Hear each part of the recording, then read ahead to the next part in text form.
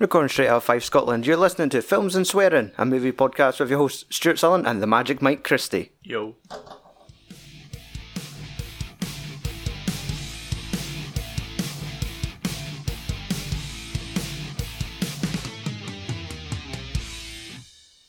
Hello and welcome to episode 233 of the Films and Swearing movie podcast. I am your host Stuart Sullivan and joining me, as per usual, Magic Mike Christie. So this evening we are going to be tackling, well, we're back in our summer season, tackling the 80s. At the end of summer. Yes, at the end of summer. That's how shit goes. It is 1981 and tonight we will be tackling The Cannonball Run and The Howling. Yep. So, let's start this off. Let's warm up, per se, with a wee film quiz. Let's see. We better do it whilst there's still daylight. Yeah, I was going to say, it's looking a little bit darker than normal. Normal at this time of the night, like, I get finished at 10:30 quite late at night, and it's like this. Yep, that's it. It's getting close, as you said, end of summer. Shit's changing back. So, Finally got my nights back to myself. let's have a wee look. They are TV shows. That's the thing with these TV and film quiz cards. Alright, let's see. That's the thing, these are softball questions, but Point Break and The Hurt Locker are both films by which director? Catherine Bigelow. Ding ding. The other one was who wrote the novel that the film The Shining is based on? That's too easy. And we talked about that last week. Yeah, we're actually at the bottom of the pile, eh? Aye. We do first person to get 3 right. Yeah. Who provided the voice for Darth Vader in the original Star Wars trilogy? James Earl Jones. Ding ding. That comes in quite handy for next week's episodes. Yeah. Okay, in Pulp Fiction, what was the name of the fictional TV show that Mia Wallace that she starred in? Oh, fuck. Fox Force 5? Ding ding. Another one was where is the film Das Boot set? On a submarine. Alright, I would have said Germany. Yeah, I just read that wrong, that's all. There you go. His tattoo, don't worry. Why is he bleeding? Which real-life Hollywood couple starred in the 2002 live-action film Scooby-Doo? Oh, Freddie Prinze Jr. and Sarah Michelle Gellar. Motherfucker, how did you get that one? I've seen the film maybe once or twice, and it's one of these things you watch it, and I could swear I'm watching a fucking porn parody of Scooby-Doo. Like, this is a kids' film, but this is strangely sexualized. Have you seen any stuff on the Toy Story 4 porn parody? No. It's called You've Got a Friend in Me. Oh, of course it is. Okay, let's see. Man, these are soft as shit, man. What kind of fish is Nemo in Finding Nemo? Goldfish? A clownfish. I've never seen Finding Nemo. So fucking glad I went for that one, because the other one was. I think it's like animation's like one of my fucking Achilles heels. Exactly, no kids. So why is there a need to be watching animated films? I mean, if it's early Disney like Robin Hood, exactly, or Basil the Great Mouse Detective, I'm the guy. But yeah, the other one was which film marked Tarantino's directorial debut. Yeah. I was not giving him that question. Yeah.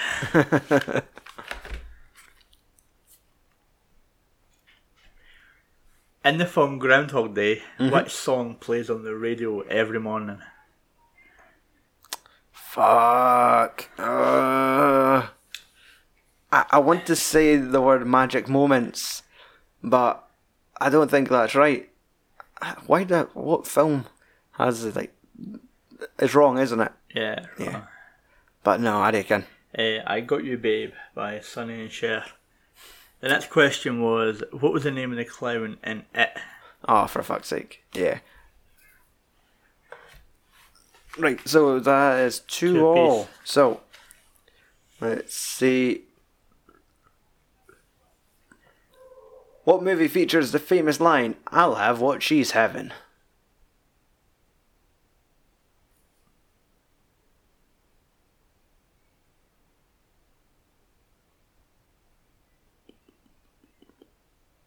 I can picture it. Is it when Harry Met Sally? It is. Do I know what got it for me? Remember when WWE were doing on WrestleMania? And it was Mae Young at the end of the video after, was it? I can't remember who done the fake thing, but... Yeah. Yeah. Aye. Kurt Angle was at the fucking... Yeah. That's what it was. It was Kurt Angle and somebody else, and Kurt Angle was like... As she was making the noises, he was pretending he had somebody in the ankle lock shouting tap. Well, why am I looking at another one of these?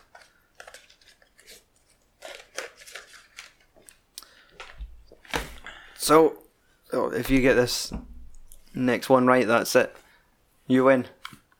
Because if I got that one right, that would have been... Wait. No, if I get this one right. Yeah, if you get this one right. Well, so the next person to get one right wins. Because we're both sitting at 2 apiece. So first 1 to 3 wins. No, I got 3 because I got... When Harry Met Sally. Fox Force 5. Fox Force 5. Aye, so you've won. Yeah. We need to find a better way to play this fucking game. Well, that's it. It's over. Yeah, that was a TV show one anyway. So, because that was it. It was that, and then the alternative to When Harry Met Sally was which 2 actors wrote Good Will Hunting. So that's fucking easy as well. Yeah. So, for the reviews, I'm going alphabetical, so I'm going to let you start off with Cannonball Run. Cool. Right. Notes.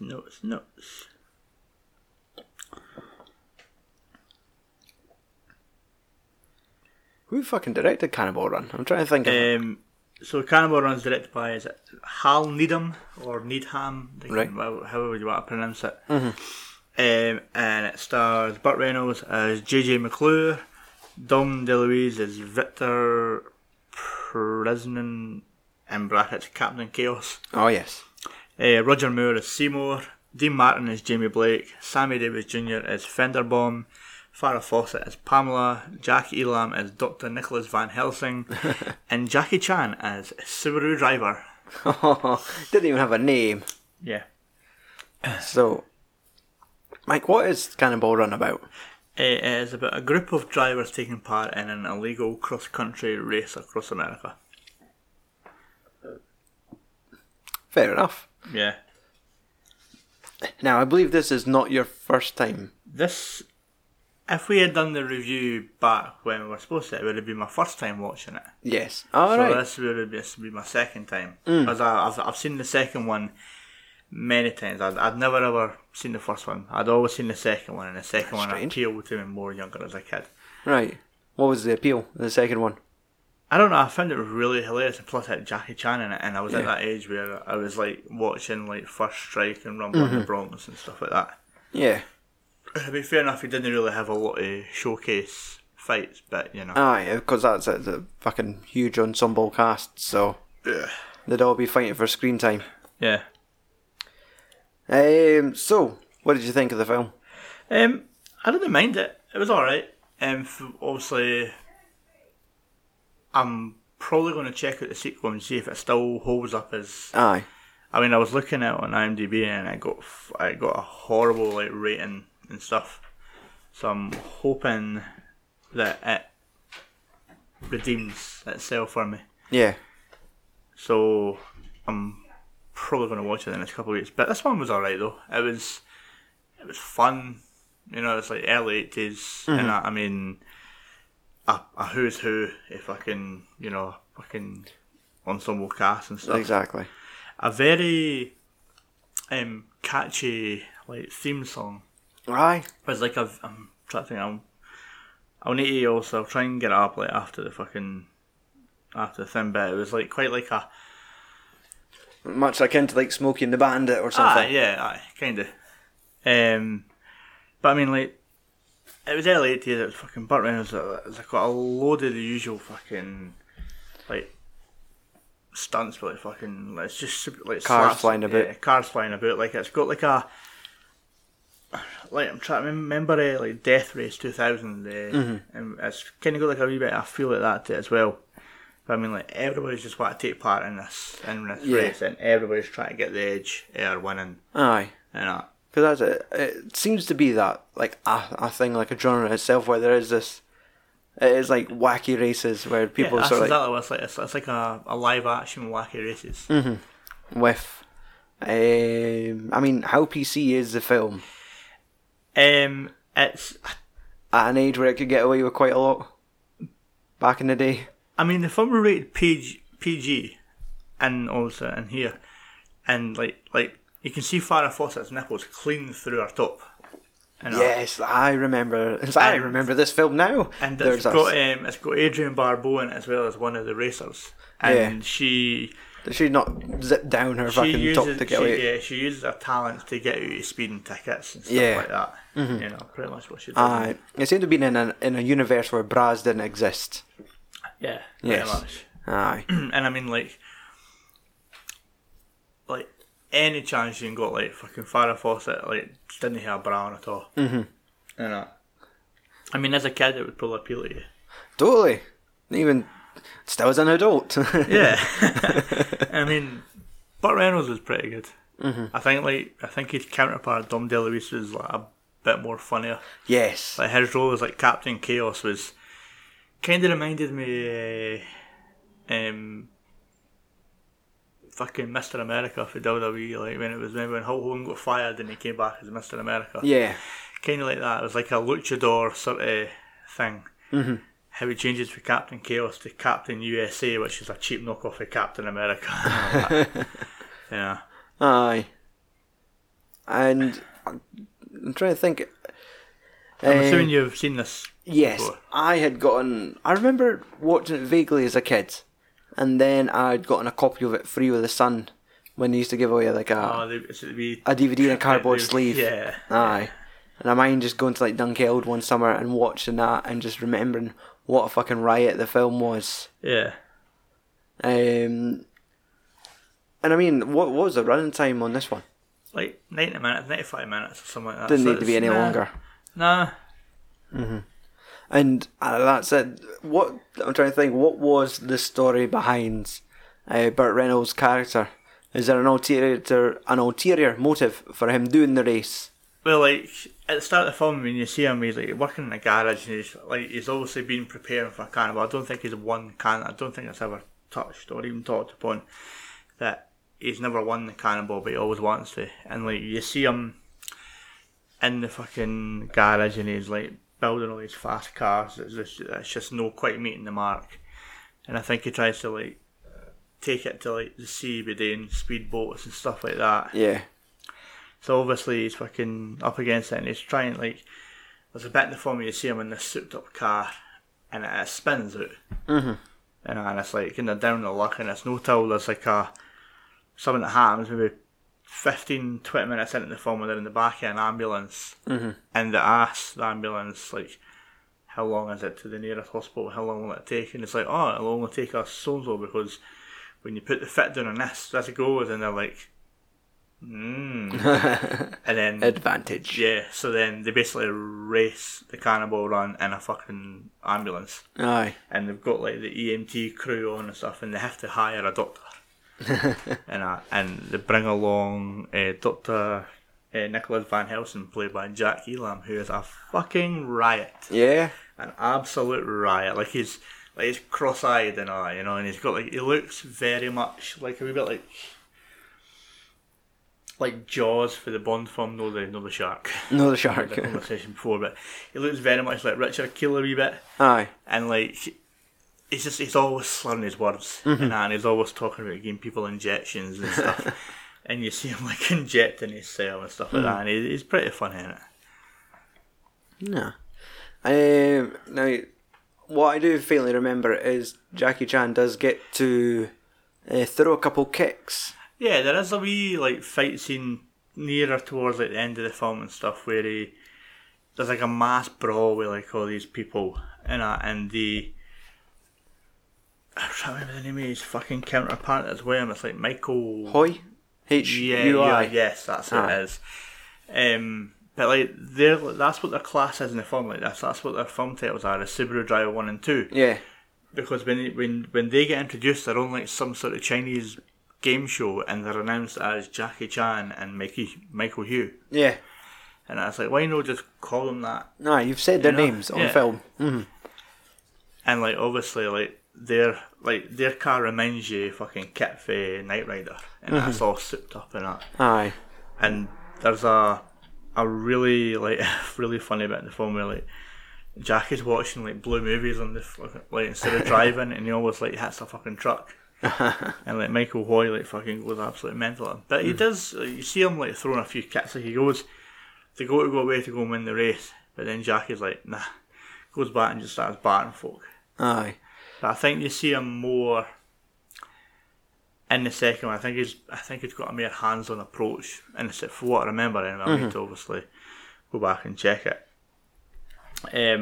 Roger Moore's got an interesting. It's a very knockoff Bond. Yeah, Bond-esque character. Yes, his name's Seymour, and like the start of the film, like when you see his scene, he's sitting with a woman, and there's like a modified Bond tune playing. Yeah. And he's sitting at dinner with his mum, and like he pulls his wee fucking gun out and stuff. And he like they talk about like Bond-esque adventures and stuff like that. So it's very self-aware and that. Yeah. And like his car's all souped up ready to go, and like every scene he's in, there's always that wee Bond theme playing. Couldn't get away with that nowadays. Yeah. And like there's a like during the race, he's like driving with this woman in the car the whole time. Mm-hmm. And there's a scene like near the end, and she's like, "Oh, I've seen a few of your films and all that, and like the way you dispatch these bad guys, and the way you always get the women." And he's like, yes, and he's like playing along to the role and stuff. Aye, a bit of a ladies' man. Yeah, and then like she's like, "Oh, I can't wait to tell the girls at work that I was in the car with George Hamilton," and he looks like really fucking like disgusted. Mm-hmm. He's being compared to George Hamilton. Who's George Hamilton again? I have no fucking idea. I was like, sure, maybe I was expecting. Was it George Lazenby? Yeah, George Lazenby was one of the Bond actors. He'll done like one film. Yeah.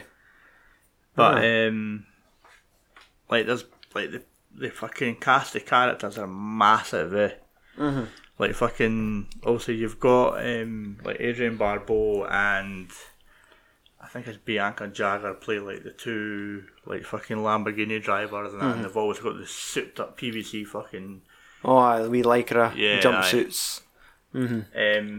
Sammy Davis Jr. and Dean Martin play like when you get first set of them, like Sammy Davis Jr. is at the bookies trying to get money on him and his counterpart, and he puts 50. Is it 50? No, puts 20 grand on them because they're 50 to 1. Right. So it's like $1 million back, and then they use. Their plan is fucking they're dressed up like fucking priests. Aye. And that's how they kind of get through everything. But I mean, like the cast of the like with all the different like cannibals, like they'll say like Terry Bradshaw was like an NFL player. He's in it, plays like a total like redneck hillbilly and stuff like that. Oh fuck, who else was there? Oh fuck, I can't mind. I didn't even put a name down. I think I did. But like everybody's like obviously trying to like win this race. I didn't think the actual prize is made aware in the film of what they're actually racing for. Yeah.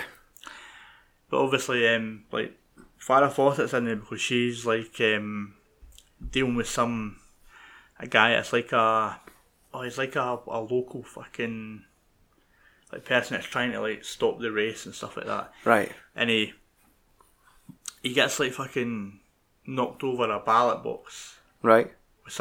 Caused by somebody like revving a car engine. Aye. And they phone an ambulance that happens to be fucking Burt Reynolds and that shows up and they've got the gear and they're like the guy's knocked out and they're like, oh, like what if he's dead? And they're like, lift his leg up, drop it. It takes a water bottle and starts squishing him in the face and then squishing him in the dick. And then he's like, right, it's good. Wake him up, give him a drink, give him an enema, and then we're on our way. Mm-hmm. And then they end up acquiring the services of fucking Farrah Fawcett. Yeah. With Professor Frankenstein, fucking Van Van Helsing. Helsing. Mm-hmm. And he injects her. So basically it's like almost like kidnap. Aye. But it's just almost like fucking Played for laughs. aye. Mm-hmm. Well, that's it. It's the fucking 80s and it's Burt Reynolds, so it's just light-hearted. Yeah. And I mean, Fucking because fun. obviously he would have been playing off his fucking Smokey and the Bandit stuff at that point. Aye. You know, top drawer. Mm-hmm. So when you did watch it for the first time, was there any like proper surprising moments that you were surprised that they went this far, or surprised that they went to this length to do a gag in it, or? Try to fucking, because when I watched it, I was like, I found it harder to watch the first time than what I did the second time. Right. Like also I'd watched it and I'd done my notes and I'd noticed I didn't even finish my notes on it, because when I went back and watched it the other day, I only had like a couple of notes written down. Yeah. But also like the only highlights, like the only characters I was interested in at that point was Van Helsing and Sammy Davis Jr. and Dean Martin's characters. Like they were the ones that were the standout to me. But then when I watched it the second time, I noticed the whole them acquiring the ambulance and why they acquired it. Yeah. I was more like interested in like Jackie's Aye. involvement and stuff like that. Aye, no, did Sammy... I only remember very faint memories. I'm probably going to have to borrow the Blu-ray from you, but doesn't Sammy Davis Jr. get referred to as like a chocolate monk at one point? I honestly can't remember. There is a sheik in it as well who's taking part in this race. And like he goes to like a McDonald's drive-through and Right. then he orders all this stuff, and he pays them handing the girl like a fucking like emerald ring, and he's like, I will come back for you, my lovely. Oh fuck! And like there's like Playing in the stereotypes. yeah. Is any cringe-worthy moments where it's like just ugh? Whether I reckon if it's just in the sense that shit when you work nowadays, or Yeah, just I think it would get lambasted if it fucking come out new with some of the stuff, because obviously like it portrays like, especially like say like the characters like fucking like Adrian Barbeau and that, like the fucking tits are always fucking yeah. pressed up and stuff like that. I'm trying to think if they've actually had a stab at doing a modern day equivalent. I know Rat Race was the only I can remember it. Remember with Rowan Atkinson. Rowan Atkinson, yeah. I've never seen it, John but Cleese was in it. It was alright for what I remember. wasn't there? I remember there being like TV specials, and wasn't like the guys for Jackass were doing one. Gumball 3000 or Exactly. something, yeah. Yeah, I mind seeing those, and it was pretty much the same thing. There's like them and sort of local celebrities, or Yeah. I think Tony Hawk was doing it with folk. Yeah, aye. And it's one of these things that's strangely entertaining because the amount of mischief they end up getting into. Like, there's always like fucking police officers pulling them over, or just like who's going to win the race if they find a cheeky shortcut. And Yeah. Like, because obviously, like they're all trying to like play the game of one-upsmanship up them, and I'm pretty sure there's a scene involving Burt Reynolds' character and stuff, and Sammy Davis Jr. And what they do is they come across police and they say that 2 cars down for us there's going to be 2 guys dressed as priests. Aye. And I reckon if he says that they fucking kidnap somebody or they're going to be kidnapping somebody, but you need to arrest them and stuff like that. Aye. So they're trying to do everything in their power to fucking stop them, And like the fact that like towards the end, like in the last like hike, the race ends on a foot race. Right. Because there's a mass fucking pile up. Right, all the fucking cars get scrapped. Yeah. One of the actual first things I noticed when I first watched the film was it was presented by Golden Harvest. Yes, aye. Where you got Raymond Chow. Yeah, where you got the Golden Harvest logo and all that. Mm-hmm. I don't know if the second one had it or not, I can't remember. Aye. But it reminded me of last year watching like Project A and stuff like that. No Project A. Police Stories. Yeah, Police Story. Let's see what else. I was going to say, any other notes? As I was saying, I was a massive fan of the fucking sequel when I was younger. But I'm also going to watch it and see if it still holds up. Yeah, because I know there is some different characters in it. I think it's I think Frank Sinatra's in the second one, right. but I don't think Dean Martin is. Yeah. Obviously it's still Burt Reynolds and Dom DeLuise. Yes. Jackie Chan's with fucking Roger Moore and Richard Kiel. Alright, okay. And I can't remember fucking who else. But I might have to go and watch it and think about it. Totally.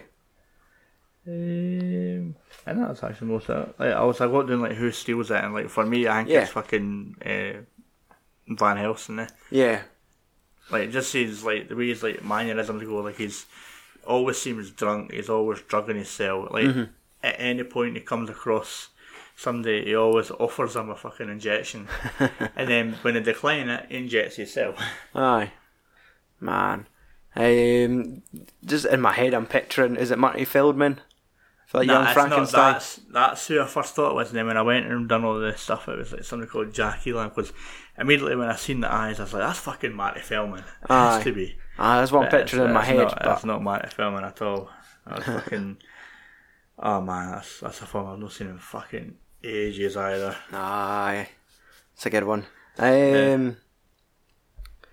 Did you take any information like budget, box office and that for it? Yeah, I've got some... I couldn't find the budget for it at all. Huh. Like when I went and typed on Google and stuff like that, there wasn't a budget, it was just a box office. So it said box office, it took 72 million. Decent. I reckon if that's overall or just domestic. Yeah. But that's a fair bit of coin. Yeah. Trivia. The film was originally booked as an action film with Steve McQueen. But due to his untimely death, they changed it, and they cast Burt Reynolds in it, and it was changed to a comedy. Aye. So it was going to be like a dark, like action thriller sort of thing. It must have been like post Smokey and the Bandit, I guess. Yeah, must have been. Burt Reynolds became the highest paid actor at that time by making $5 million in 4 weeks' work. Fuck. And the highway patrolman that pulls Adrian Barbeau's character over at the start is Burt Reynolds standing. There's like a similarity. I'd probably need like to go a body back double. Yeah. I'd probably need to go back and check just to kind of notice the difference. Yeah. But I think that's quite a short one. Managed to rattle through my notes quicker than what I did. Yeah, well, I've not taken too much for The Howling, but there's a lot to talk about. So, The Howling, directed by Joe Dante, written by Gary Bradner, who wrote the novel, John Sayles and Terence H. Winkless done the screenplay.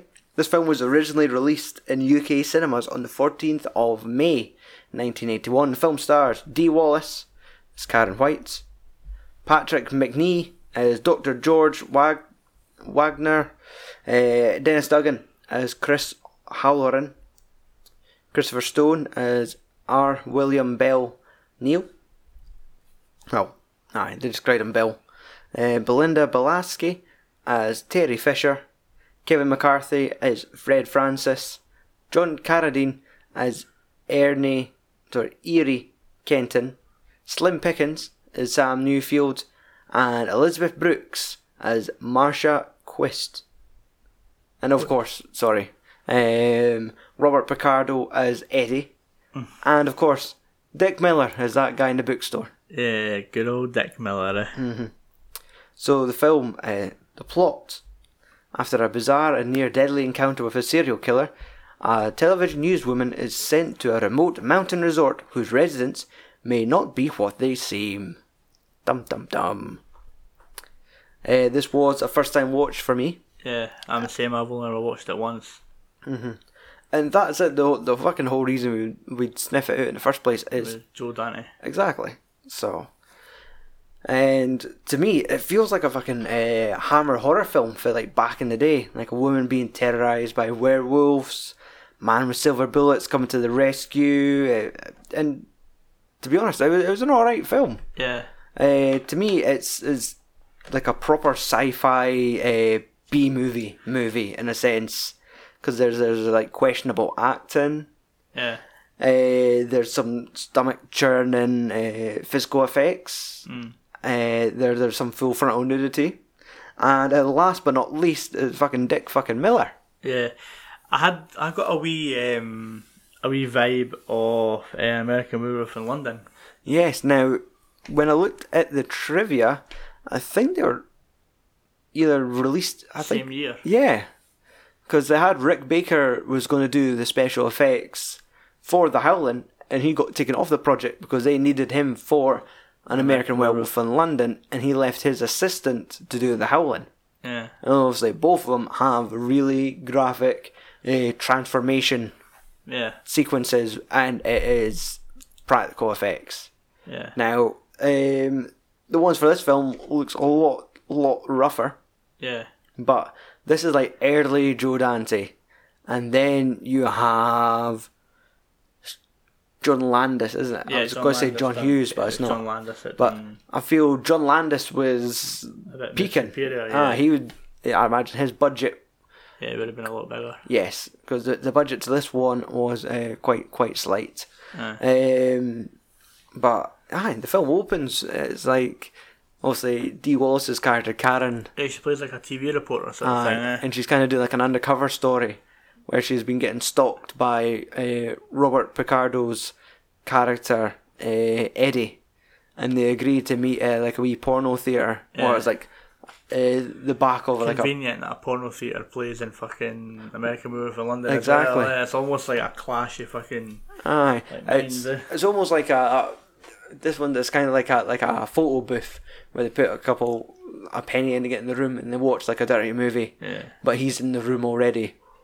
And it's funny because I normally recognise Robert Picardo because he's like a regular in Joe Dante films, much like Dick Miller. But this one he's unrecognisable mainly because he's under like prosthetics for a lot of it. Because he's kind of like a werewolf and also kind of like an undead werewolf for part of it. Yeah. So, that opening sequence is kind of terrifying because she thinks that she's just locked in a room with a pervert, but he's actually transforming behind her to kind of show his true image. And then the fucking trigger-happy Polish show up and fucking riddle him with bullets. Yeah. Obviously, like, I think I watched it at the tail end of last year. Because it had a Blu-ray re-release. Yeah. Now, I didn't recognise the label that put it out. Can't remember. There wasn't like Arrow or Nah, I don't think it was Arrow. Studio Canal or something, but it was it's good that it's still being made available. Yeah, because I'm pretty sure it was. As I picked it up on my birthday, I think, because what's his name, like Stuart McPherson was continuously talking about it. Yes, he did highlight it quite a lot on Twitter, and I do remember. Was it a steelbook that had kind of like the original poster out where it's like the claws tearing through a screen? Yeah, I think he got the steelbook one and I just opted for the standard. And that was it. One of my big questions going into it was how good are the practical effects going to be? And I'd always known about the film, like my impression of the film was that a newswoman went to a small mountain town and all the residents turned out to be werewolves. And it kind of is that in some way. I expected it differently. I thought she was going to go there to report something and then get trapped. This one's more like, you've had a traumatic experience. Go to my cabin in the woods. Nothing will go wrong. I'm actually just feeding you to a cult of werewolves. And you had like that great sequence where they're getting to meet the locals and they're all at like a barbecue on the beach and they're all a bit weird. And like, there's an old boy, I think this one Slim Pickens is trying to throw himself in the fire because he just can't handle it anymore. And all these just a bit weird. And there's that chick Marsha who's cutting about in black leather who seems a little bit weird. And they laugh off, she's just a nymphomaniac. Forget about her. And her Tom Atkins knockoff boyfriend. Like a millisecond, I thought it's him, and then it's like it's not. Oh, I reckon if it was Tom Atkins, I reckon it would peak a bit more for me. Exactly, fucking Uncle Tom shows up. Yeah. Like, I all of a sudden just imagine in an alternative universe, it's fucking Jamie Lee Curtis and Tom Atkins. Oh, no. Like, the folk couple, now they're in the fucking Howling. It's like, oh man, I just made this film better. Stop it, just concentrate on what you've got. And Dee Wallace is alright. I've never really recognised her from anything else. Other than E.T. I was going to say the mum for E.T. Right. She was in the Frighteners, Michael J. Fox. Oh, aye. She played the who was it Michael J. Fox was like looking for? She was like a relative of this fucking ghost thing or something like that. Okay. Aye, because that was last year we covered Frighteners. Yeah, I'm trying to think what else that she was for in. For the 90s season, I think, actually. I'm trying to think what else that she was in that I can remember, but it's always, I think she's always going to be noticed for E.T. Yeah. Aye. Nah, I never knew that was her. The name rung a bell, but I couldn't have told you what it's for, but it must have been E.T. So obviously some of the characters in this film, you've got Karen and her partner, but it's also like the couple from the TV station where it's like Chris and Terry, who also have like an interest in her, but it's only when they kind of realise that she's in trouble through there when they realise everyone's fucking werewolves, and fucking Bill goes missing because he starts finally being seduced by Marsha. It's like that thing where it's no, I can't, and then they're at a fucking campfire and she's stripping off and they're just fucking more or less turning into a pair of dugs going at it. But that was after, because I think there's an attempt where she tries to seduce him but scratches him, and that eventually is what turns them. They turn into werewolves through that sequence. And I mean, it's not bad. I think it's known that this film was shot on a really low budget. Yeah. I think the budget was 1.5 million.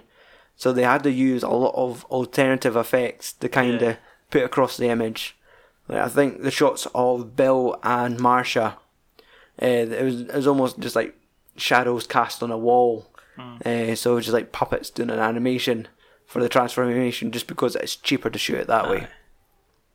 But they must have put all the money into fucking Eddie's transformation, because that's nasty. And even the practical effects were weird. It's kind of like a weird bubbling effect, like big parts of the face would just blow up and then shrink down, and then his eyes would get all weird. And it is, as I said earlier, stomach churning, because it's just sick looking, with his face all going in and out. It's like also like a thing for Kung Fu Hustle where the neck kind of turns into like the big toad. That bit swells up and goes down. And it's just the effect where Eddie talks about if she wants a peace of mind, and he fucking reaches into his head, pulls out the fucking bullet and hands it to her. Like, it was a fun, I guess it was a fun watch. If I had to like rate it on stars, I would probably say it was like a 6 out of 10. Whereas it was above average, but I wouldn't run out and buy myself a copy. I think I still prefer American Movie from London. Yes, that. And I mean, I still want to see Silver Bullet. Right. Which is based on the Stephen King novel. Okay. It's got like Gary Busey's in it, and I think Corey Feldman in it. That might be decent. But really, the moments in this film that really peaked for me is when like Dick Miller showed up, because when watching it, I kind of thought, is this too early for Dick Miller? Maybe he didn't show up in this one. I was fully expecting like Dick Miller's character to be just like a wee casual cameo sort of thing, because that's what normally is. Exactly, a wee throwaway role. Like sure, he got meatier roles when it comes to things like Gremlins. Yeah. But this one, he was just a bookseller. Yeah. And it had a book about everything. It was like books about all the weird and wonderful things in the world. And he was sitting helping him find more information on werewolves. And it gives you that bit, the exhibition where they find like a tray of silver bullets. And it's like, some asshole made me order them in, and he never came to collect them. And that becomes an important fucking part of the story later on when I think it's Chris discovers that Karen's been played by werewolves, so he fucking grabs the bullets, and you have Dick go, whoa, whoa, whoa, I need to get them checked by a jeweler. Like, he wanted the true value of the bullets, and the guy's like, just fucking charge me, because he throws some bills at him, and he said, if there's any more, you just fucking charge it to my cards, because Dick's just there to make a quick buck. And he's got that great line, he's like, hey, he's like, I don't give a fuck about what you're on about, I'm just here to sell books. Are you buying books? And he's like, yeah, we're buying books. Like, because I think they asked him, do you believe it? And he's like, I don't care. I'm running a business here. I'll believe it if it'll make you buy the fucking book. And it was just great. He just shows up, chews the scenery, leaves. He comes back once more when they've got that gag where they're running back for the bullets. But this guy just looks pissed off about the world. Doesn't give a fuck, because it's quite a serious film. And he's like this slight bit of comic relief. And it's just things like that I fucking love when you have these wee roles. Yeah. But it is brilliant, the effects. Because all the werewolves are just dead braggy because they just think, you can't fucking kill us. And it's when Chris starts firing them with silver bullets, the fucking shock on their face. Like, silver actually works. They have legitimate silver bullets. And I thought, yes, this is brilliant, because they all start fucking shitting. Even like the sheriff, like everyone in the town is a fucking werewolf. That's the fucking thing. So when they do that, and they actually half-heartedly manage to get out, because Terry gets she's one of these ones where she's fucking pinned down. She has to use a fucking axe to chop the hand off a fucking werewolf to escape, because they're busting through the walls of this I think it was like Marsha's shack. And I'm kind of also like interested to see like if John Landis and fucking Joe Dante had like both sat down and pitched their idea, their film, and seen trying like, to cross lines. Yeah, because obviously in Escape in American Werewolf in London, like the village people kind of play on the knowledge that they didn't ken, but ultimately they do. Yes. And like, I wonder if maybe John Landis thought, I wonder if I could pull the trigger on this instead of fucking Joe doing it. Exactly, and that's it. When you look at which ones stood the test of time, An American Werewolf in London is held in higher regard than The Howling. And even just last week they announced Arrow's doing a souped up special edition. I've already pre-ordered that and the Nightbreed one. Yeah. I've seen that film in years. Because that's it. They do drop the knowledge of werewolves in The Howling, where they start talking about something like Night Blossom or Wolfsbane, and they kind of talk about like Wolfman mythology. And when looking through the trivia, they do have lots and lots of Wolfman references. Like they have pictures of the original horror actors, Hammer horror actors, in the background of an office, and they kind of just drop all these wee links. There's character names that play back to characters of the old black and white movies. Yeah. So Joe Dante's obviously done his research, or he's been a fucking fan of like werewolf movies since the fucking word go. But the score, the soundtrack to it was quite interesting. There was like some heavy like organ, like Phantom of the Opera, heavy organ shit going on, and actually plays quite well. I quite liked it, just for like the more intense moments, and I've just pictured images of Dee Wallace running for her fucking life through the woods with this fucking heavy organ music playing behind her. Yeah. And it just works really well. And I mean, for the running time of it, it's 90 minutes. Yeah, 90 minutes. So it is fucking tight. It's not at any point where it feels like it's running too long. Yeah. But whereas it's one of these films where rewatchability, I'll be like, maybe. Yeah, if there's nothing else on telly and it's on. Exactly. If we're having to look at some werewolf stuff, sure, I would look at it again. But to be honest, I know Arrow have The Howling too. Right. Aye. I've never looked to see if the film's even remotely any good. Well, that's it. They never stopped it. Fucking The Howling 2. I looked at the franchise. Was there only 3 or 4? You've got Howling 2 Sturba Werewolf Bitch is the full title. That was 85. Then the Marsupials, The Howling 3 from 1987. Howling 4, The Original Nightmare, 1988. Howling 5, The Rebirth from 1989. Howling 6, The Freaks from 1991. Howling, A New Moon Rises, 1995. And finally, The Howling, Reborn, 2011. Oh, that's some straight to DVD shit. Yep, let's see. Out of those, there's 4 of them were straight to video.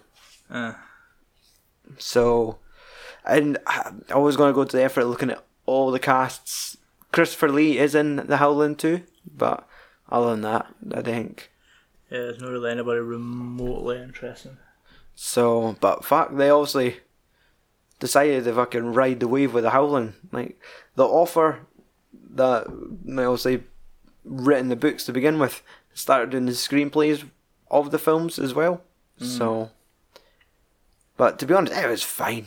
It wasn't totally something to write home about. It was one of these things I've always kind of wanted to watch. Yeah, because it's a titsy box with the Joe Dante films at least. Exactly, it's good to kind of like check that one off because it always looks like one of those ones that could be really interesting. Yeah.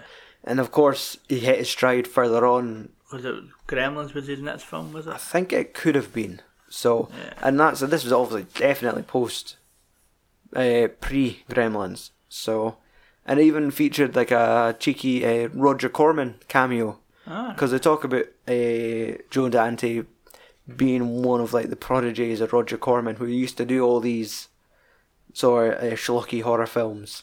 And there's a sequence where at the start of the film where Dee Wallace is in a telephone booth and there's a man waiting outside to get in, and she thinks it's Eddie. But it's actually Roger Corman just waiting to use the phone after her. So it's just like his mentor showing up for a quick cameo. Yeah, it's quite good. The budget, as I said, 1.5 million. Yeah. Domestic, that was the only figure they had. It pulled in $17.9 million. That's not bad, like. Exactly, based on the budget, that's fine. It's no Cannonball Run. I wonder if American Werewolf for London was like released the same time or around the same like month or something. Oh, fuck knows. But I can imagine it making a lot more bank. Yeah.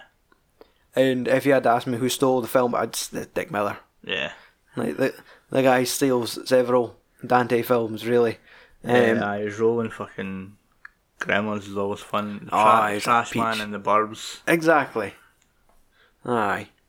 It's just one of these things that just makes that film instantly gives it an extra star if he fucking shows up. Yeah. And especially if he's just a cheeky cunt in it as well. Yeah. So, trivia: Joe Dante, director Joe Dante and screenwriter John Sayles had previously collaborated about 3 years before on Piranha from 1978. You're forgetting he done Piranha. Mm-hmm. And in those capacities, with Sayles taking a role in the director's later movie Matinee, showed up for that one as well. I've not seen that film in years. Dick Miller's character in this film is named Walter Paisley, as he was in a Bucket of Blood, the film from 1959, which was directed by Roger Corman. So he's playing the same character from that film. And then it goes on to mention that Corman had a famous cameo as the man in the phone booth. Yeah. But, yeah. So that's it. I mean, when it comes to next time on films and swearing, it is 1980. And we are going to be talking about Conan the Barbarian, as decided on our Twitter poll. So you can look forward to that review coming shortly. But other than that, if you want to follow us on social media, it is at FAS Podcast. That is how you find us on Facebook, Twitter and Instagram. Yep. Mike, you got any last notes? Anything else to say before we sign off? Always check the booths in porn cinemas. I reckon.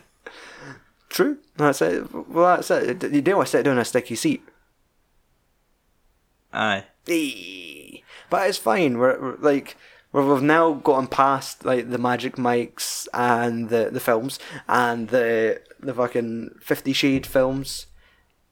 Seats are now clean again. It's safe to sit down, ladies and gentlemen. Yeah. And other than that, fuck off and tune in next week.